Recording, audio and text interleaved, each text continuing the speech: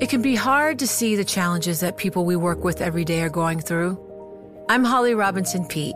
Join us on The Visibility Gap, a new podcast presented by Cigna Healthcare. Download it wherever you get your podcasts. You know success when you see it. Or you think you do. The people in the spotlight. But what about those small business masterminds who succeed at making their money work harder? They do that by having a business bank account with QuickBooks Money, which now earns 5% annual percentage yield. Making your money work as hard as you do? That's how you business differently. Learn more about QuickBooks Money at quickbooks.com/5APY. Banking services provided by Green Dot Bank. Member FDIC. Only funds and envelopes earn APY. APY can change at any time. I know your commitment to free speech. I respect that because I think it's it's the foundational thing of democracies, really. But I also know your opposition to anti-Semitism. You've spoken about it, tweeted about it. That was Israeli Prime Minister Bibi Netanyahu talking to Elon Musk at a Tesla factory 2 months ago. A lot has happened since then, and much of it has been fairly disastrous for Elon's social media platform of choice, X. The fallout continues for Elon Musk after the billionaire endorsed an anti-Semitic post. Lucrative advertisers like Disney, Apple, and IBM have pulled their ads from the social media site X. Yesterday, Musk denied claims he's anti-Semitic. He also threatened a thermonuclear lawsuit against a media watchdog company. Well, Elon Musk is now the richest person on the planet. More than half the satellites in space are owned and controlled by one man. Starting his own artificial intelligence company. Well, he's a legitimate super genius. I mean, legitimate. He says he's always voted for Democrats, but this year it will be different. He'll vote Republican. There is a reason the U.S. government is so reliant on him. Elon Musk is a scam artist, and he's done nothing. Anything he does is fascinating to people.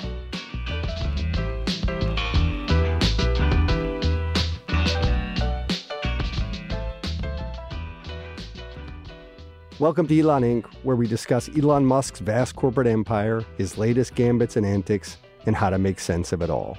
I'm your host, David Papadopoulos. Last Thursday night, we released an emergency podcast after Musk went further in amplifying and agreeing with anti-Semitic ideas than he ever had before. The fallout from those posts is ongoing. Musk has rejected accusations of bigotry, but advertisers are still fleeing the site, and his CEO, Linda Yaccarino, is feeling the heat.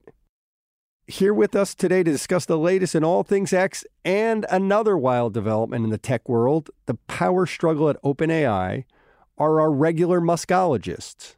Sarah Fryer, who oversees our coverage of Silicon Valley's biggest companies. Hello. Max Chafkin, senior reporter at Bloomberg Businessweek. Hey. Hey, Max. And Dana Hull, who covers Tesla and has also been writing about the reaction to Elon's controversial comments. Always a pleasure. Okay, so Sarah, the past few days have been action-packed. Give us a bit of a refresher on what Elon said last week that people found so objectionable. Well, he was responding to a tweet that espoused a very racist theory about Jewish people that was actually tied to, I'm not going to repeat it again, you can listen to our emergency episode, but he said that is the actual truth. And then it caused this backlash and really shock from all of his supporters and also his advertisers. Even the White House put out a statement saying that this wasn't something that they were aligned with. And furthermore, Linda Yaccarino, who is the CEO of X and who is supposed to be in this job to bring back advertisers to the platform, basically had to ignore what he said and change the subject to retaliation against a research group. So that's where we are today. All right, Max, so in the last few days now, what has Elon's response been? Well, so the most interesting thing about this to me is that Elon Musk, typically in these situations, somebody says a racist thing, they apologize. And Elon Musk has not apologized, which is very much in character for Elon Musk. He's very much a, never back down kind of fellow. What he's done is, as Sarah said, denied the sort of central allegation. He's denied that he's anti-Semitic. and he's had some sort of help from some of his buddies. But what he's largely tried to do is sort of change the subject. He's attacked Media Matters. And what has Media Matters done here? Media Matters, before this tweet, had put out a report alleging that X, the platform formerly known as Twitter, was showing ads next to anti-Semitic content. And then Elon Musk tweets this thing, which really, I would say, reinforces the problem that Media Matters is counting out. Because it's not just like, as Media Matters is saying, there were some anti-Semites on this platform. The call is coming from inside the house. So that totally reinforces the problem with Media Matters' report, and I think is part of what kind of kicked off the cascade of essentially advertiser boycotts. Right. Just before we go through the Media Matters lawsuit, Dana, give us the exact lineup and the exact rundown. Who has broken now and called off advertising with X? Well, I just want to back up for one moment and make the point that Musk is blaming this on the media, that, Media Matters, this research group, and journalists like us have made this into a maelstrom. But I want to be very clear that pretty quickly after Musk did this tweet, the American Jewish community came out with a very strong statement that said, Elon Musk's agreement with a user promoting elements of the Great Replacement theory isn't the truth. It is the deadliest anti-Semitic conspiracy theory in modern U.S. history and motivated the Pittsburgh synagogue shooting. He was called out by pretty significant organizations. Then the media wrote about it. Then the advertiser boycott started happening. And so that's where we are today. But I just think it's disingenuous to sort of blame this on reporters when you have some pretty large and significant organizations calling him out for the tweet in the first place. One other thing, which is that one way he tried to cover up the damage or to do a little bit of damage control was by sort of redirecting this to the Israeli-Palestinian crisis. So he's essentially trying to say, I could not be an anti-Semite because I'm incredibly pro-Israel, which just to say that is not, those two things are not necessarily mutually exclusive. And also we haven't seen him enforce that. And also it was this moment where, you saw a lot of Jewish leaders who normally would probably have criticized him say, hey, that's great that you're doing that. And they sort of seem to prioritize Elon Musk's power and influence over the conversation over any personal anti-Semitism or racism he may be espousing. And that just goes to show how much control this man has and how it's very difficult for people to make an enemy of him for long. All right. But Dana, can you give me that rundown of companies that have pulled advertising from X? Pause is what I believe they're calling it. Sarah, back me up here. I believe it's Apple, Disney, IBM are the big three. Those are the big ones. There are a few banks, a few communications companies, a lot of companies that already had a pause in place that are just continuing that pause. The 60% drop in advertising revenue that Musk has talked about, it doesn't seem to be reversing.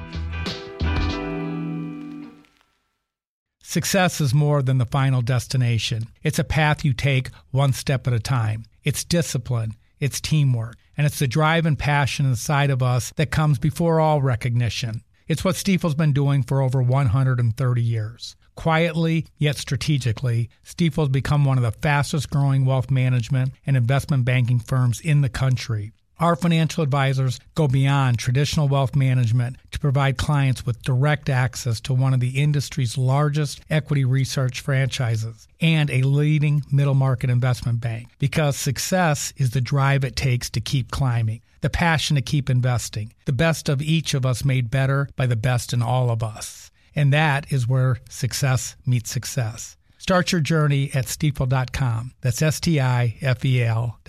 Stifel Nicholas and Company Incorporated, member SIPC and NYSE. You know success when you see it. Or you think you do. The people in the spotlight. Athletes, actors, artists. But what about the people behind the scenes? You know, the ones who make it all happen. The lighting engineers, the sideline photographers, the caterers. They're small business masterminds. And if there's one thing they have in common, it's making their money work harder. That's why they have a business bank account with QuickBooks Money, where they are now earning a generous 5% annual percentage yield. Yes, 5% APY. Making your money work as hard as you do? That's how you business differently. Learn more about QuickBooks Money at quickbooks.com/5APY. Banking services provided by Green Dot Bank, member FDIC. Only funds and envelopes earn APY. APY can change at any time. All right, so now let's get into this. Musk described it, I believe, as a thermonuclear lawsuit against Media Matters. The lawsuit is dropped, Max, and it says what? The lawsuit says that Media Matters report was contrived. It doesn't say... Manipulated. Yeah, it doesn't say that Media Matters made up these adjacencies. It says that Media Matters refreshed their Twitter feed so many times. They argue they cherry-picked. They cherry-picked, yeah. And I'm not sure, look, I'm not a legal scholar. I don't know if this is going to hold up in court or not. But I would say that the goal here, I don't think, is to extract a settlement from Media Matters. It's to basically respond to this general swirl of allegations in the most aggressive way possible. And also, I think, unfortunately, to kind of create a chilling effect to make it more difficult for nonprofits and, yes, journalists. By the way, the Center for Countering Digital Hate was already facing legal complaints from X earlier this year. This is a pattern. He said he would go after the ADL, the Anti-Defamation League, as well. They ended up having a somewhat of a truce. And this is just a company that has made their API, which researchers used to, that's an application programming interface. But what it means is that the way that researchers used to look at the content on X to figure out if there was misinformation spreading ahead of an election, to figure out what was going viral, what was happening in global conversation.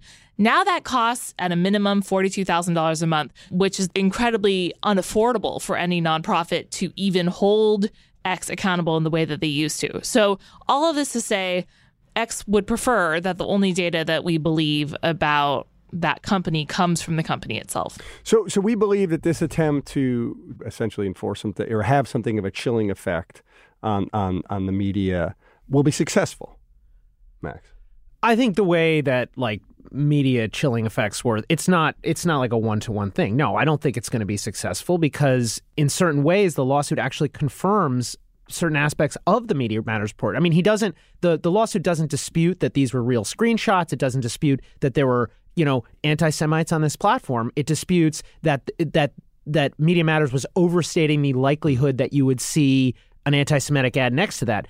And I don't think it's going to have an immediate chilling effect. But when you see a cascade of things like this, it doesn't make people more anxious to call out discrimination and so on. And honestly, I think it's kind of a clever way for him to respond to these allegations without apologizing for them, because he almost can't apologize for them because this is sort of important to his right-wing persona. A lot of his fans would be really disappointed if he said, no, I totally misspoke. I need a moment of reflection. He doesn't want to do that. So this is a way to kind of zig. What strikes me is that it's kind of like with politics, how the politician does something bad and then the surrogates rally to the defense. You're seeing that play out now. So Elon creates this horrific news cycle last week, never apologizes. The Tesla board doesn't apologize. And believe me, they had ample opportunity to. No one puts out a statement. But then you see Bill Ackman ride to the rescue over the weekend. And then yesterday, Sam Teller, Elon's former chief of staff, puts out a tweet. I spent nearly 5 years as Elon's chief of staff. In that time, I never observed a trace of anti-Semitism.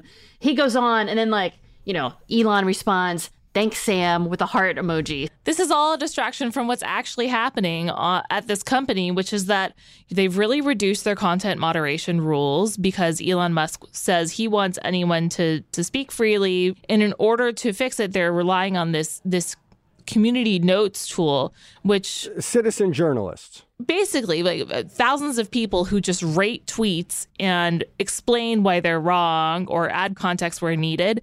And Bloomberg actually has an investigation out today showing that this system is incredibly slow. It can take hours for viral misinformation to get a label put on it because it's this voting process that takes place. And then it's also really inconsistent. And it allows for repeat offenders who would have been banned under the prior Twitter regime to continue to post at their pleasure. Okay, Sarah, so earlier on, you reminded us that X's revenue, its advertising revenue, is down roughly 60% since Elon took over the company. We've had additional advertisers pull out now. How much damage has been done and how existential is this? I mean, listen, Elon himself in the recent past has thrown out the word bankruptcy. Those are his words. And how does Linda Yaccarino turn this around? Well, a lot of damage has been done to the revenue model. That said, they think that they can eventually replace it with the subscription business of paying for X premium. That is still not reaching even a fraction of the users that they would need for it to reach in order to replace the revenues that they've lost from advertisers. Linda Yaccarino, oh my goodness, I don't know where I start. I thought that she would last a few weeks maybe before she realized that. You were wrong, Sarah. I was so wrong. She's in it to win it. She's in it for the long haul. I'm actually, impressed with her ability to withstand all of the pressures of this job and still survive in the role. Her main goal seems to be to not get fired. She is incredibly devoted to espousing whatever Musk wants her to. So she was also part of this weekend spin of turning this anti-Semitic tweet backlash into a backlash over the Media Matters and bogus reports from journalists. What I love about this, though, is honestly, she is trying, her plan, as far as I can tell, which Sarah was alluding to, is that they're going to just tack right. They see 2024 election is coming. You got a nice size conservative audience on X right now. I mean, that we could have a debate about how big the audience is overall and what engagement is like, but it's definitely clear that you got a lot of right wingers who are spending a lot of time there. And so her plan seems to be to use this and to sell advertisements to, political action committees and I guess candidates and nonprofits. Again, this is not a huge market, and Apple and these advertisers that are pulling out are huge advertisers, and it seems exceedingly unlikely that you'd actually be able to make up the difference. On the other hand, maybe they don't need to because it's a much smaller company. They've laid off, a huge amount of the staff. Costs are lower, and you have this trickle of the debt. They owe an enormous trickle of debt, subscribers. Right? I'm just trying to give you the Linda, the best case scenario from Linda's point of view. Andrew Tate is gonna advertise, right? Like these right wing influencers are offering to sort of pay money. Okay, but two things: right wing influencers hate being on a platform where there are no left wing woke people to troll, and if there aren't any, then they'll be bored. And the other thing is, all of these advertisers who are pulling out and making this big statement of, we don't endorse anti-Semitism, it's not that big of a deal for their balance sheets to pull out of Twitter advertising. It's not that effective. They have Meta, they have Google, they have these other places to advertise. They don't need to be on Twitter. They were on Twitter because of the relationships and where it counts for Elon Musk in his government contracts, in his relationships with bankers. People aren't pulling out. Hi, I'm Ron Kraszewski, Chairman and CEO of Stifel. Financial advisors, if you're not growing your practice, you're losing market share. Stifel is a growing entrepreneurial, advisor-centric firm built for successful advisors like you. Imagine having the resources of the largest wirehouses and the support of the boutique shops, but none of the bureaucracy to get in the way of you serving your clients. At Stifel, it's your business, your book, your clients. I always tell the advisors we're recruiting, I want you to come to Stifel and double or triple your business. Most of them laugh and shake their heads, but I'm serious. Don't take it from me. Take it from Stifel's #1 finish in J.D. Power's 2023 U.S. Financial Advisor Satisfaction Study. So there's a reason why 148 financial advisors joined Stifel last year. Come join us and find out why Stifel is the firm where success meets success. Visit www.choosestifel.com. Stifel Nicholas and Company Incorporated, member SIPC and NYSE. You know success when you see it. Or you think you do. The people in the spotlight. Athletes, actors, artists. But what about the people behind the scenes? The ones who make it all happen. The lighting engineers, the sideline photographers, the caterers. They're small business masterminds. And if there's one thing they have in common, it's making their money work harder. That's why they have a business bank account with QuickBooks Money, where they are now earning a generous 5% annual percentage yield. Yes, 5% APY. Making your money work as hard as you do? That's how you business differently. Learn more about QuickBooks Money at quickbooks.com/5APY. Banking services provided by Green Dot Bank, member FDIC. Only funds and envelopes earn APY. APY can change at any time. Okay, welcome back. So somehow X isn't even the biggest news story in the tech world right now. OpenAI, a company that Elon started with Sam Altman before he would leave in a 2018 power struggle. Max, what exactly has it been facing? For the love of God, what is going on here? OpenAI is pretty much the hottest thing, or was until a few days ago, pretty much the hottest thing in tech. OpenAI created ChatGPT, the chatbot that many people are very excited about, many companies are very excited about, and Microsoft, one of the world's largest companies, has essentially put at the center of an entire corporate overhaul effort. We should say, first of all, OpenAI was co-founded by Elon Musk, or Elon Musk played a key role in the creation of this startup, was the main funder early on. And for years, OpenAI's CEO, Sam Altman, who was kind of Musk's partner in the creation of the entity, was going around saying, this technology is so amazing, it could end the world. We really need to be careful here because AI could take over and the robots could somehow decide to annihilate the human race. And Elon Musk actually played a big role in kind of pumping up this idea. Now, I don't think that OpenAI's senior management, I don't think Microsoft, I don't think Sam Altman ever really took seriously the idea that OpenAI was its little chatbot that can write an email for you was going to turn around and annihilate the whole human race. But that is the very argument that they apparently made here. But crucially, unfortunately for Sam Altman, some OpenAI board members I think do really buy into that idea. And we had this amazingly sudden coup that happened on Friday where a number of OpenAI board members, OpenAI was governed by a nonprofit, it's kind of a weird structure, voted Sam Altman off the island, fired him, and they were able to do so strangely without consulting any of the venture capitalists who invested in this thing and without consulting it with Microsoft, which had put $13 billion into this thing.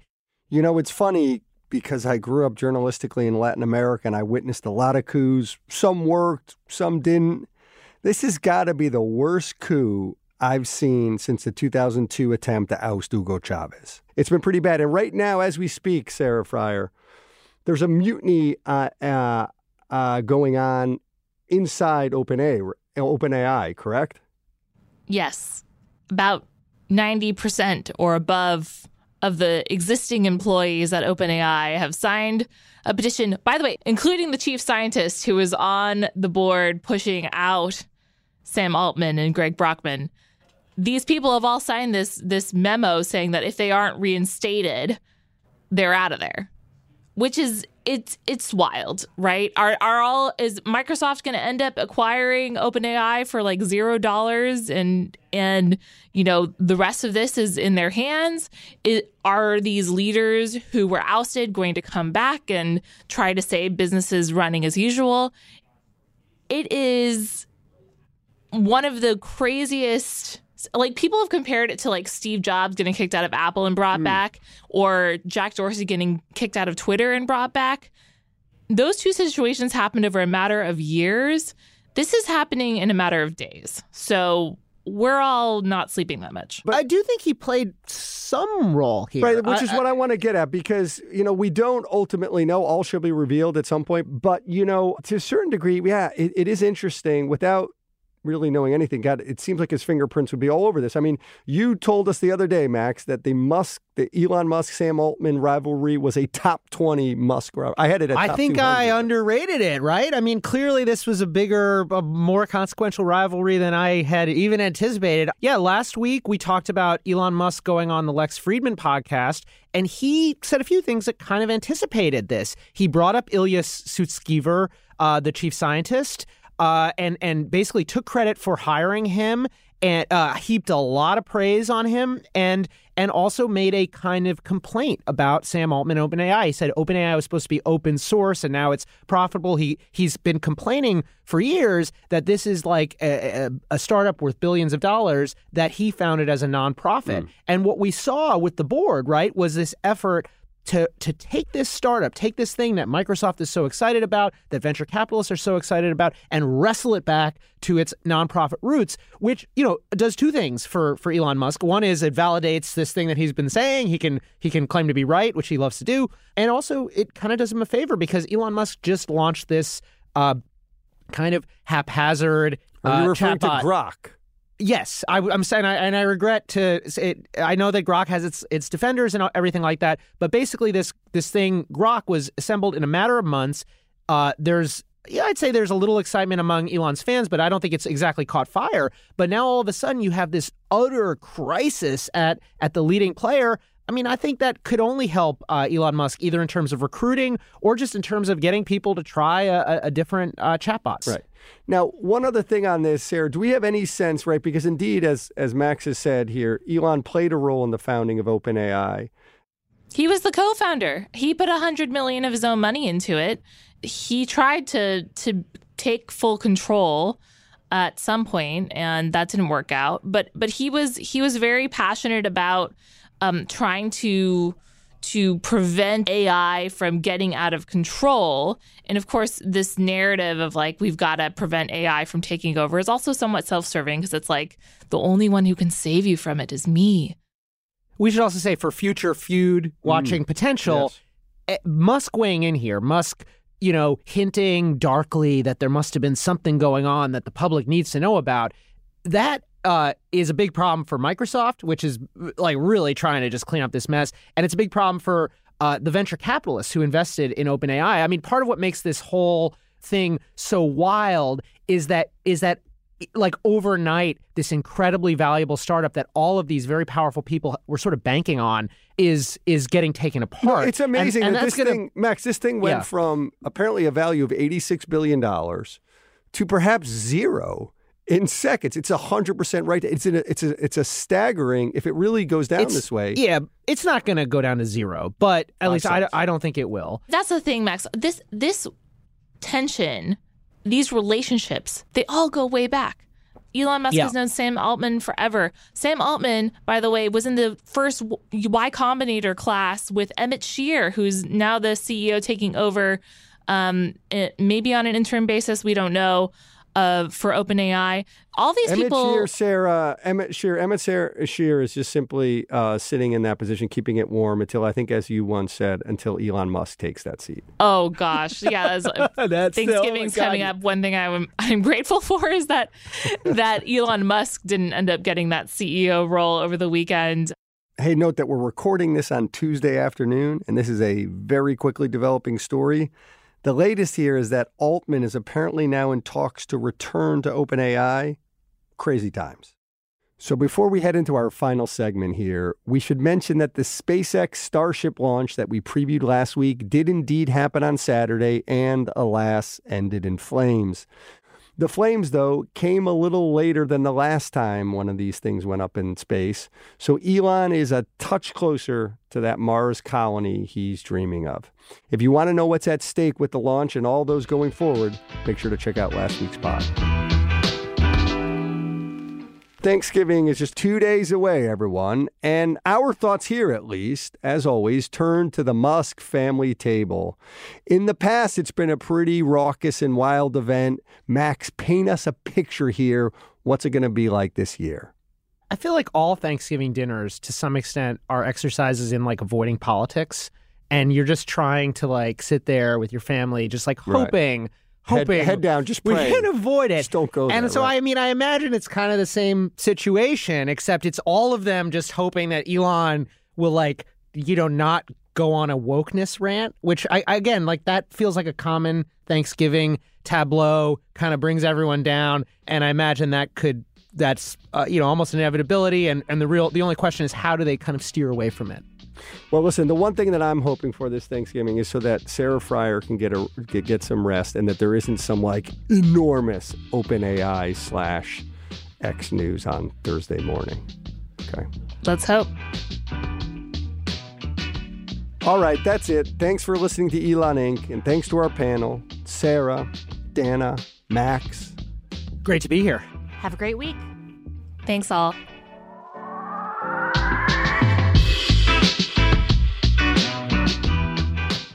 This episode was produced by Stacey Wong. Naomi Shavin and Rehan Harmansia are our senior editors.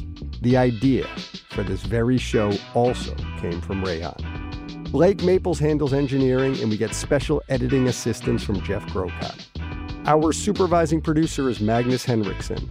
Thanks a bunch to Angel Rocio and to Business Week editor Joel Weber as well. The Elon Inc. theme is written and performed by Taka Yasuzawa and Alex Sugiura. Sage Bauman is the head of Bloomberg Podcast and our executive producer. I am David Papadopoulos.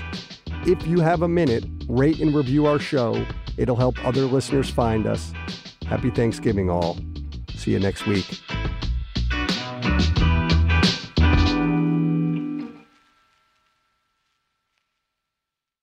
It can be hard to see the challenges that people we work with every day are going through. I'm Holly Robinson Pete. Join us on The Visibility Gap, a new podcast presented by Cigna Healthcare. Download it wherever you get your podcasts. From Silicon Valley to Wall Street, the promise and perils of artificial intelligence are playing out on the world stage. But what will the next phase of AI adoption look like? Which companies, from big tech to startups, will dominate? And where do the risks and unintended consequences lie? I'm Emily Chang. Join me at Bloomberg Tech in San Francisco, May 9th, to answer many of the industry's burning questions, alongside Snap's Evan Spiegel, Xbox President Sarah Bond, OpenAI's Brad Lightcap, top researcher Dr. Fei-Fei Li of Stanford, and many more.